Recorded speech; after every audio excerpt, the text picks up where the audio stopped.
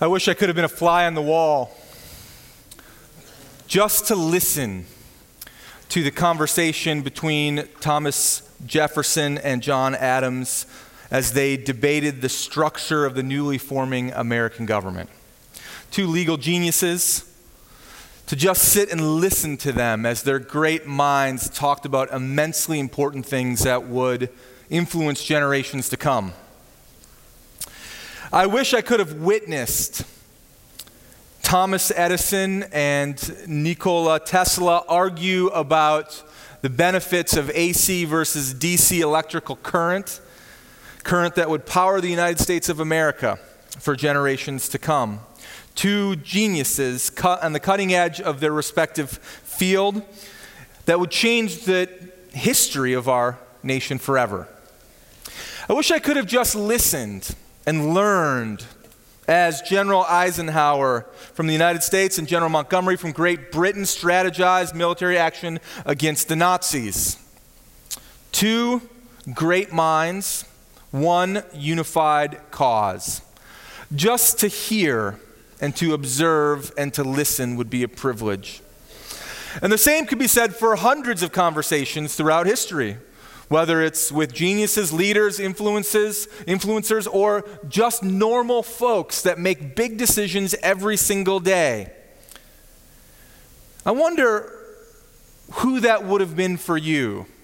Who do you think about and say, if I could just have listened and learned, I'd be so curious to find out how she articulated this, or he expressed that, or how they came to a particular conclusion. What would you hear? What would you think? In a similar way, I wonder if you've ever thought about the conversations between God the Father, His Son, Jesus Christ, and the third person of the Trinity, the eternal Holy Spirit. If you could peel back the veil and listen to what they talk about, what would you hear? What would you learn? What would you think? There are a handful of instances in the Bible that give us a glimpse into those types of conversations between Jesus and his Father. They're the prayers of Jesus.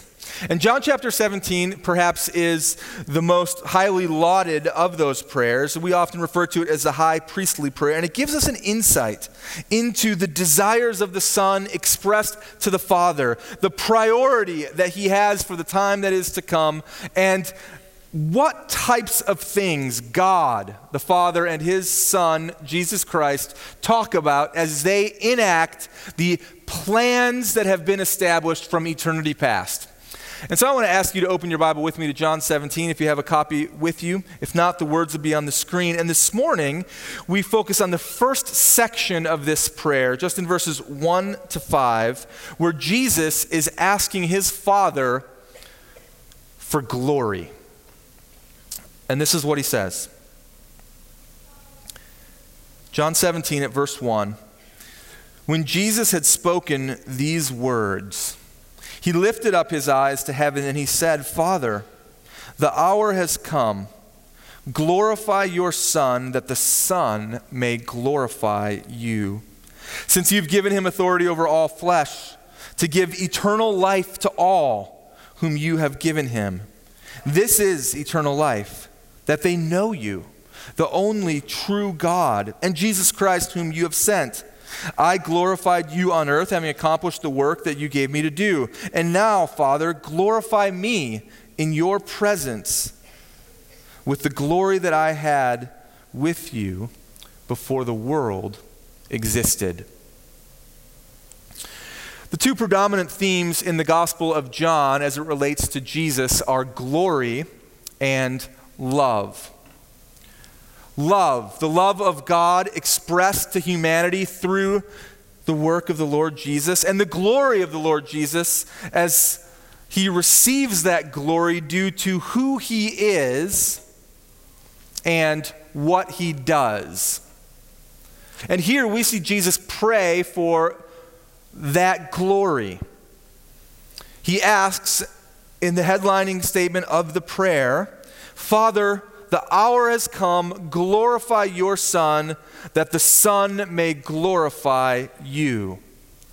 And before we explore the three ways that Jesus requests this glory, I think it's important for us to pause for a moment and consider what we mean by glory. What is the nature of glory? Because glory is something that is, in many ways, difficult to get our arms around.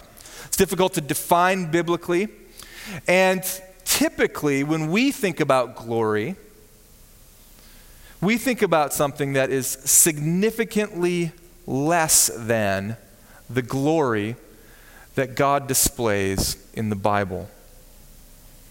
A simple definition of glory is it is one of those aspects in a person that makes them worthy of praise, of honor, or of respect. Glory is an aspect of a person that makes them worthy of praise, worthy of honor, or worthy of respect. It's often associated with beauty and splendor, and sometimes it's associated with a particular accomplishment. As it relates to God, His glory is found in His inherent and infinite splendor that is displayed to us in His divine attributes. Attributes that He has that no one else, no other being has. Things like His self-existence. No one created God. He is self-existent. His eternal nature. God has no beginning, and He has no end. His self-sufficiency. God needs no one or nothing. He is sufficient wholly in and of Himself. God's transcendence, that the God of the universe stands over all time and space, that He is not locked in. And while He is transcendent, we also say that God is immanent, that He is near, that He functions in time and space, even though He can stand outside of time and space. God's attributes include the fact that He is immutable. He never, ever, ever changes. And He is omnipotent. There is nothing that is impossible for Him, and in fact, He is all-powerful in such a way that He can do whatever He wants, whenever He wants, and He does do it. God is holy, which means He is pure in every single way. He's righteous. Every thought, every word, every action that comes from God is perfectly right and good. God is incomprehensible to us. Even though we try to understand these communicable attributes of God, we still only understand God fractionally, based on what He chooses to reveal to us. The rest we simply cannot comprehend. God is omniscient. He knows all things. He's omnipotent. He's all powerful. He is loving. He defines what love is because it is at the core of His nature, and He is just. Every single decision God makes is perfectly right, and it upholds an unchanging standard of eternal justice. And much, much more. If glory is an aspect of a person that makes them worthy of praise or honor or respect, then glory to the one who stands above all things and holds all things together. And you'll notice that when we think about glory and we speak about glory, that glory and beauty and splendor are found not just in the attributes of God self-reflexively, but that glory is found in that those attributes make God different than any other being. And we use language of comparison like that all the time when we think about glory. If you talk about the glorious home run that you saw in the baseball game last night, you're distinguishing that unique home run from all the other hits in the game that weren't home runs. And you're also distinguishing it from any other home runs that you've seen recently, because this was a glorious home run. And that means that the swing of the batter was just beautiful and smooth, and the towering fly ball that sailed not just 380 feet, but 450 feet, not just into the lower deck, but into the upper deck. And the fact that the game was tied 1-1 at the time, and the pressure was on because it was the bottom of the ninth inning. This was beautiful. This was striking. It was more glorious than any other hit that we've seen in a long, long time. And so too with God. His glory is unmatched. His beauty is unparalleled, and it has no comparison, because there is no one that has the attributes that God has. He possesses true glory. And when I think about glory, and when we seek our own vain glory in this life, the more you seek glory for yourself, the more you see how it's all based in things that are very temporal and very shallow. Because what we pursue is often not real glory. It's cheap imitation. But when God works, and when you catch just a glimpse of his divine attributes, there is splendor.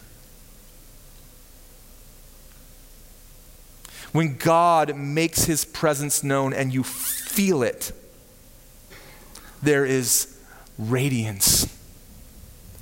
And when you take stock of your own holiness or lack thereof, and you see it in contrast to the pure and perfect being of God, you begin to sense glory.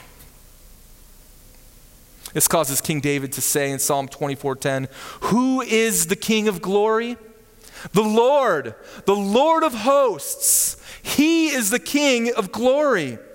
And so when Jesus, nearing the moments of the cross, requests that the Father glorify him, he is requesting that the splendor and beauty be displayed in such a way that it is a splendor and beauty of God himself. Glorify your Son, that the Son may glorify the Father.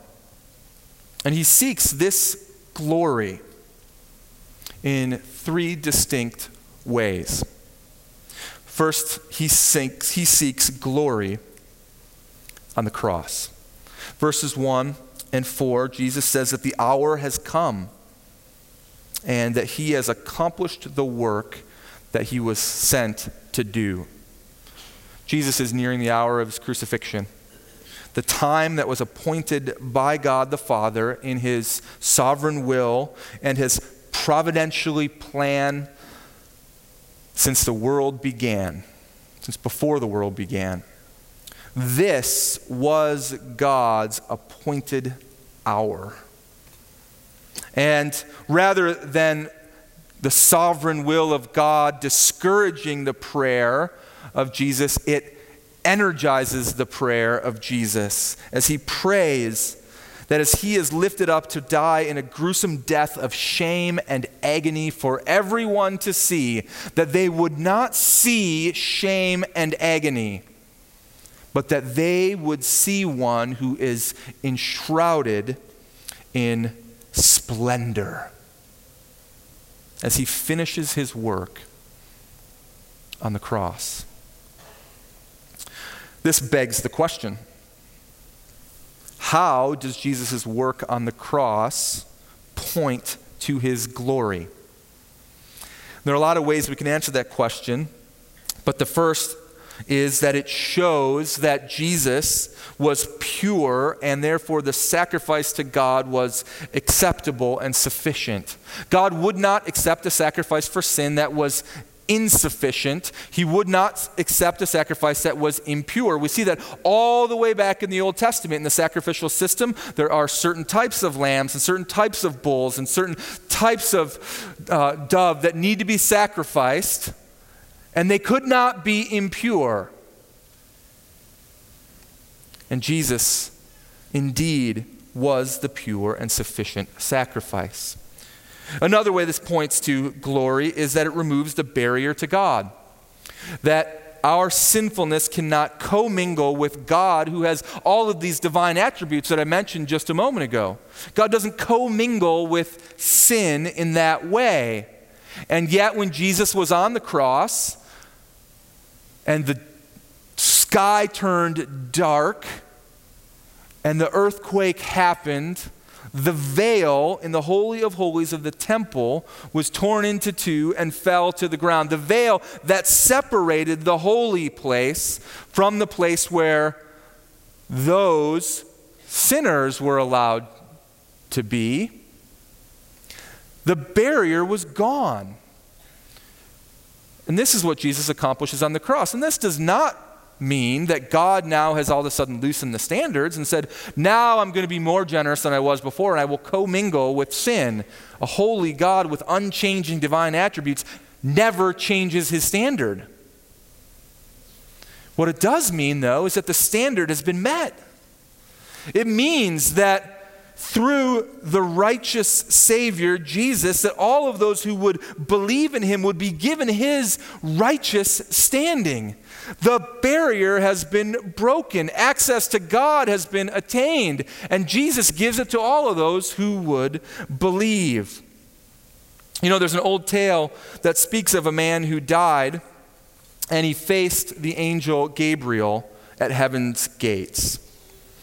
And the angel said to him, all right, here's how this works. You need 100 points to make it in. Tell me all the good things you've done. I assign a point value. When you get to 100, you get in. And the man says, well, that's great. I've been living my whole life on a scale of trying to be better. I mean, that's how you get to heaven, isn't it? Is that you just need to do more good things than bad things, and the points will add up, and eventually you get in. And so he says, I was married to the same woman for 50 years. And I never cheated on her once. Not even in my mind. Gabriel replied, that is wonderful. That's worth 3 points. 3 points, the man said incredulously. Well, fine. I attended church all my life and I supported its ministry both in serving and with my finances.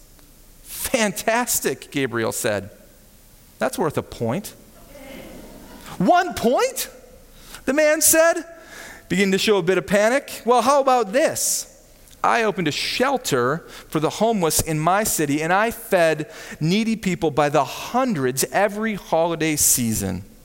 Terrific, Gabriel said. That's 2 more points. 2 points, the man said. At this rate, the only way I'll get to heaven is by the grace of God. To which Gabriel said, come on in. Friends, this is good news, this glory of Jesus on the cross. The glory of Jesus on the cross is shown because it means that you don't have to go through life trying to figure out if you're on the right side of the ledger. It means that the access, the barrier to God is broken and the access is present. It means that God has no limit on his love for you. If he is willing for his own son to die in your place, then clearly there is nothing that God will not do in his pursuit of each and every one of you. This is good news that glory is given to the Lord Jesus on the cross, because by grace, through your belief in him, you can be saved. You need just cling to this Savior. You'll have access to God, all the access you need. And for this work, Jesus receives glory. The second aspect of glory that Jesus prays for is seen in verse 5. That's glory in heaven. He says, "Now, Father, glorify me in your own presence with the glory that I had before the world existed."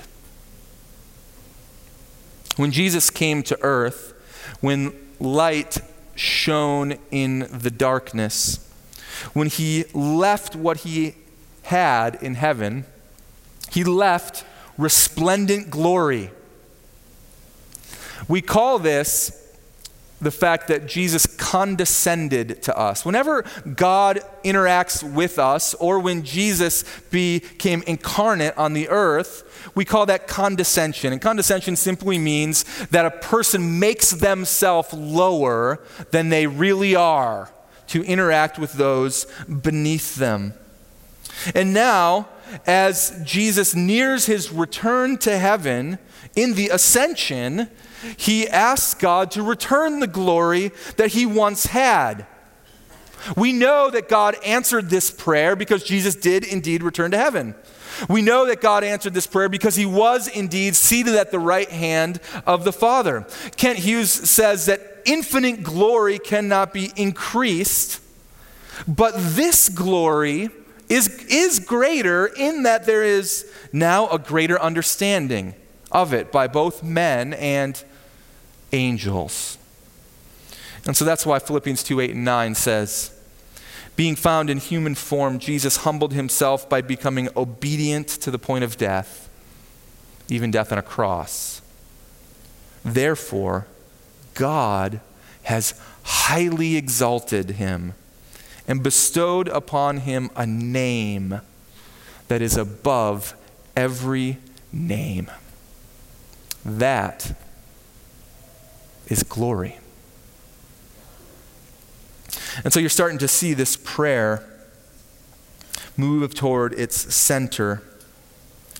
And as you do, you begin to see that the Father gives glory to the Son, and you may enjoy this glory forever. The Father gives glory to the Son. You have the opportunity to enjoy this glory forever. And you see that in the third aspect of what Jesus prays.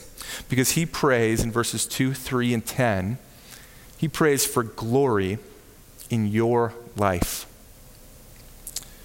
Jesus goes to the cross. He understands what's at stake. The glory of God is at stake.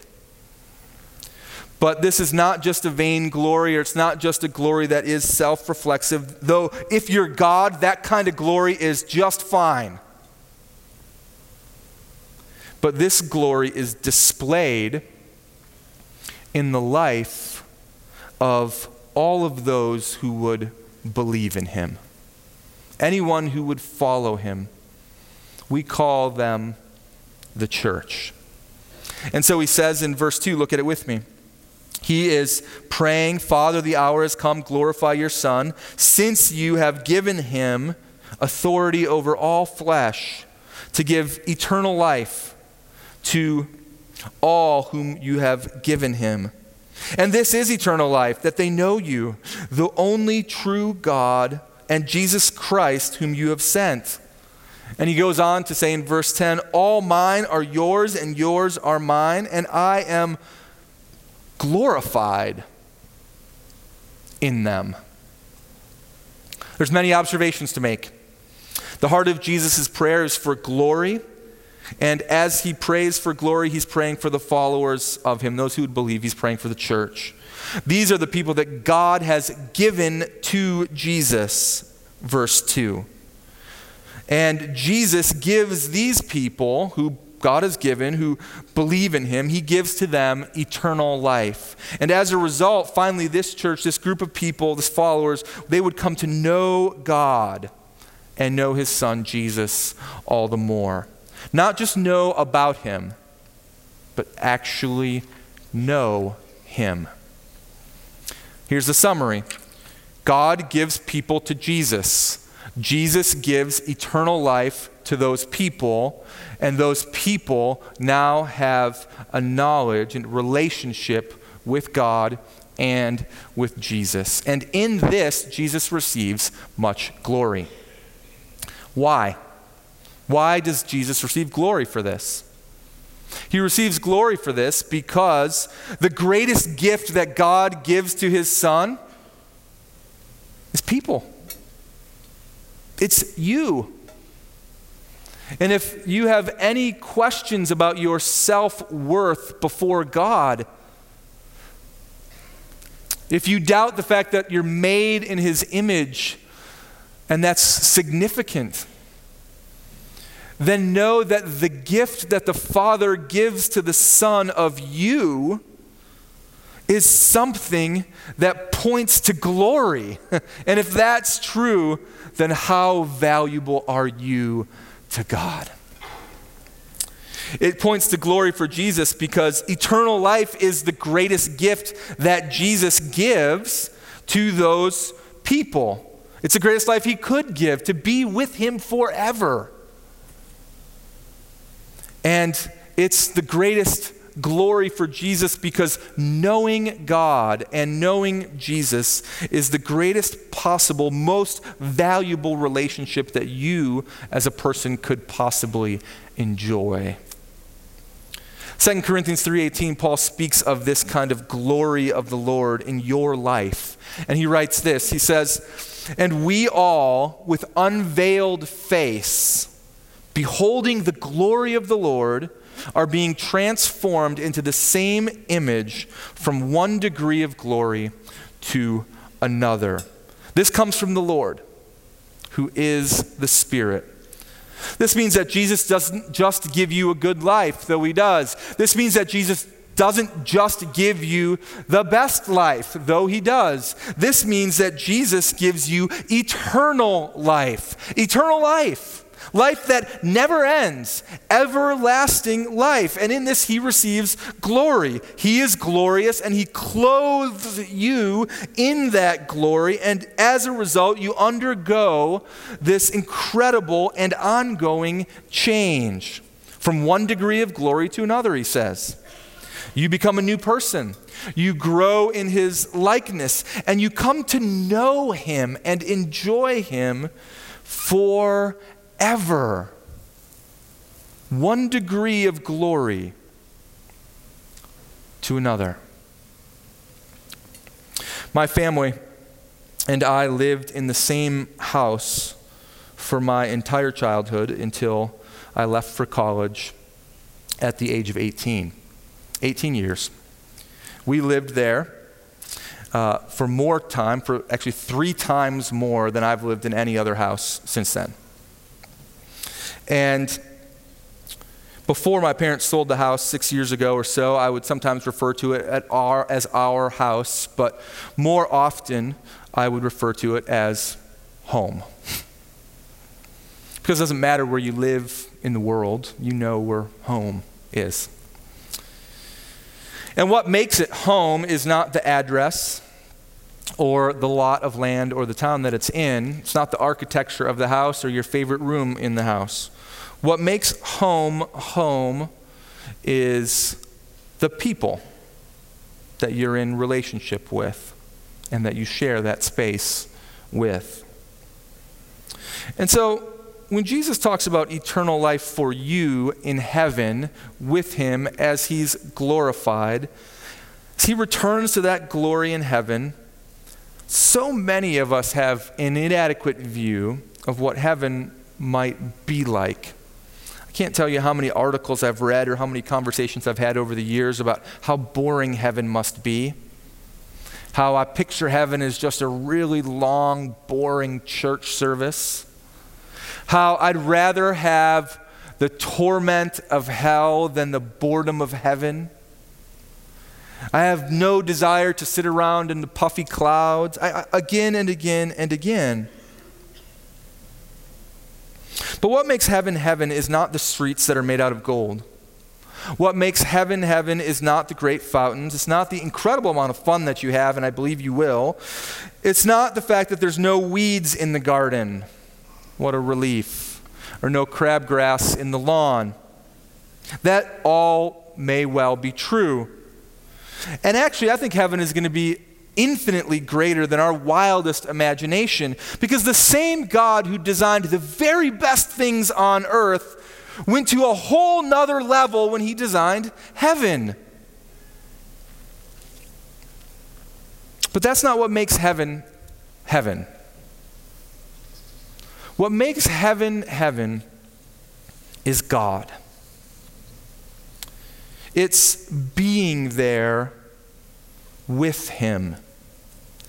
We're talking about the God who is surrounded in light, who embodies splendor, the same God who is more beautiful than you could possibly conceive of.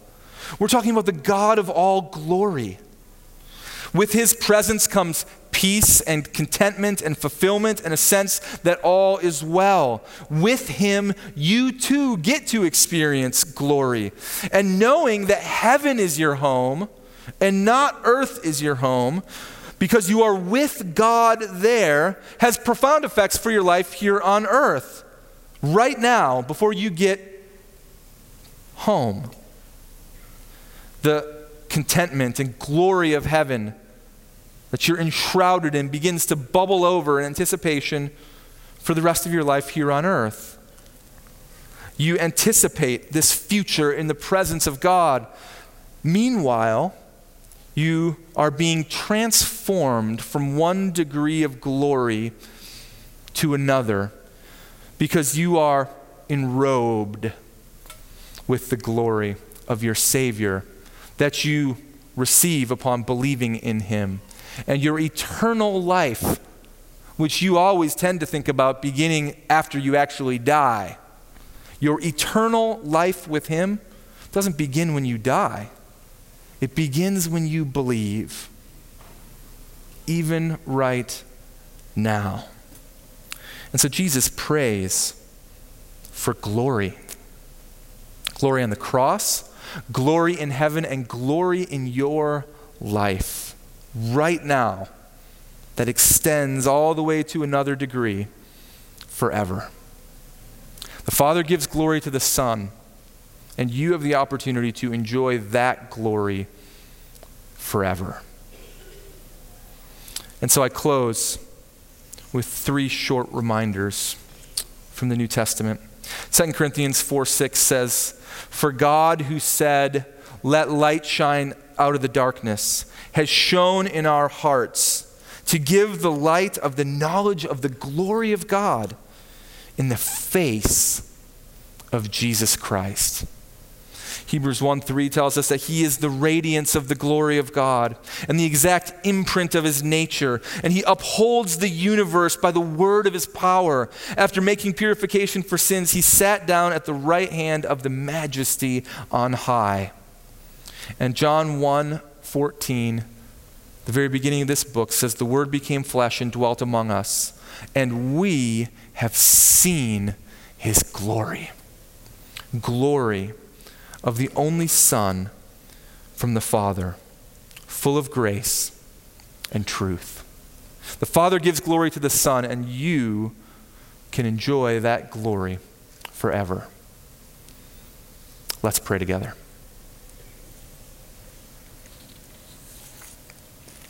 Worthy are you, Lord God, to receive honor and majesty and glory. Father, we long to see and to experience more of your glory in our lives. We profess today that through the Lord Jesus, we desire greater transformation from one degree of glory to another. God, we want to know you more than we know you today. We want to know you more next year than we knew you this year, and experience this ongoing joy that occurs in life with you. And so we thank you. We need you, and we praise your holy name for the work of your Son, our Lord and Savior Jesus. Amen.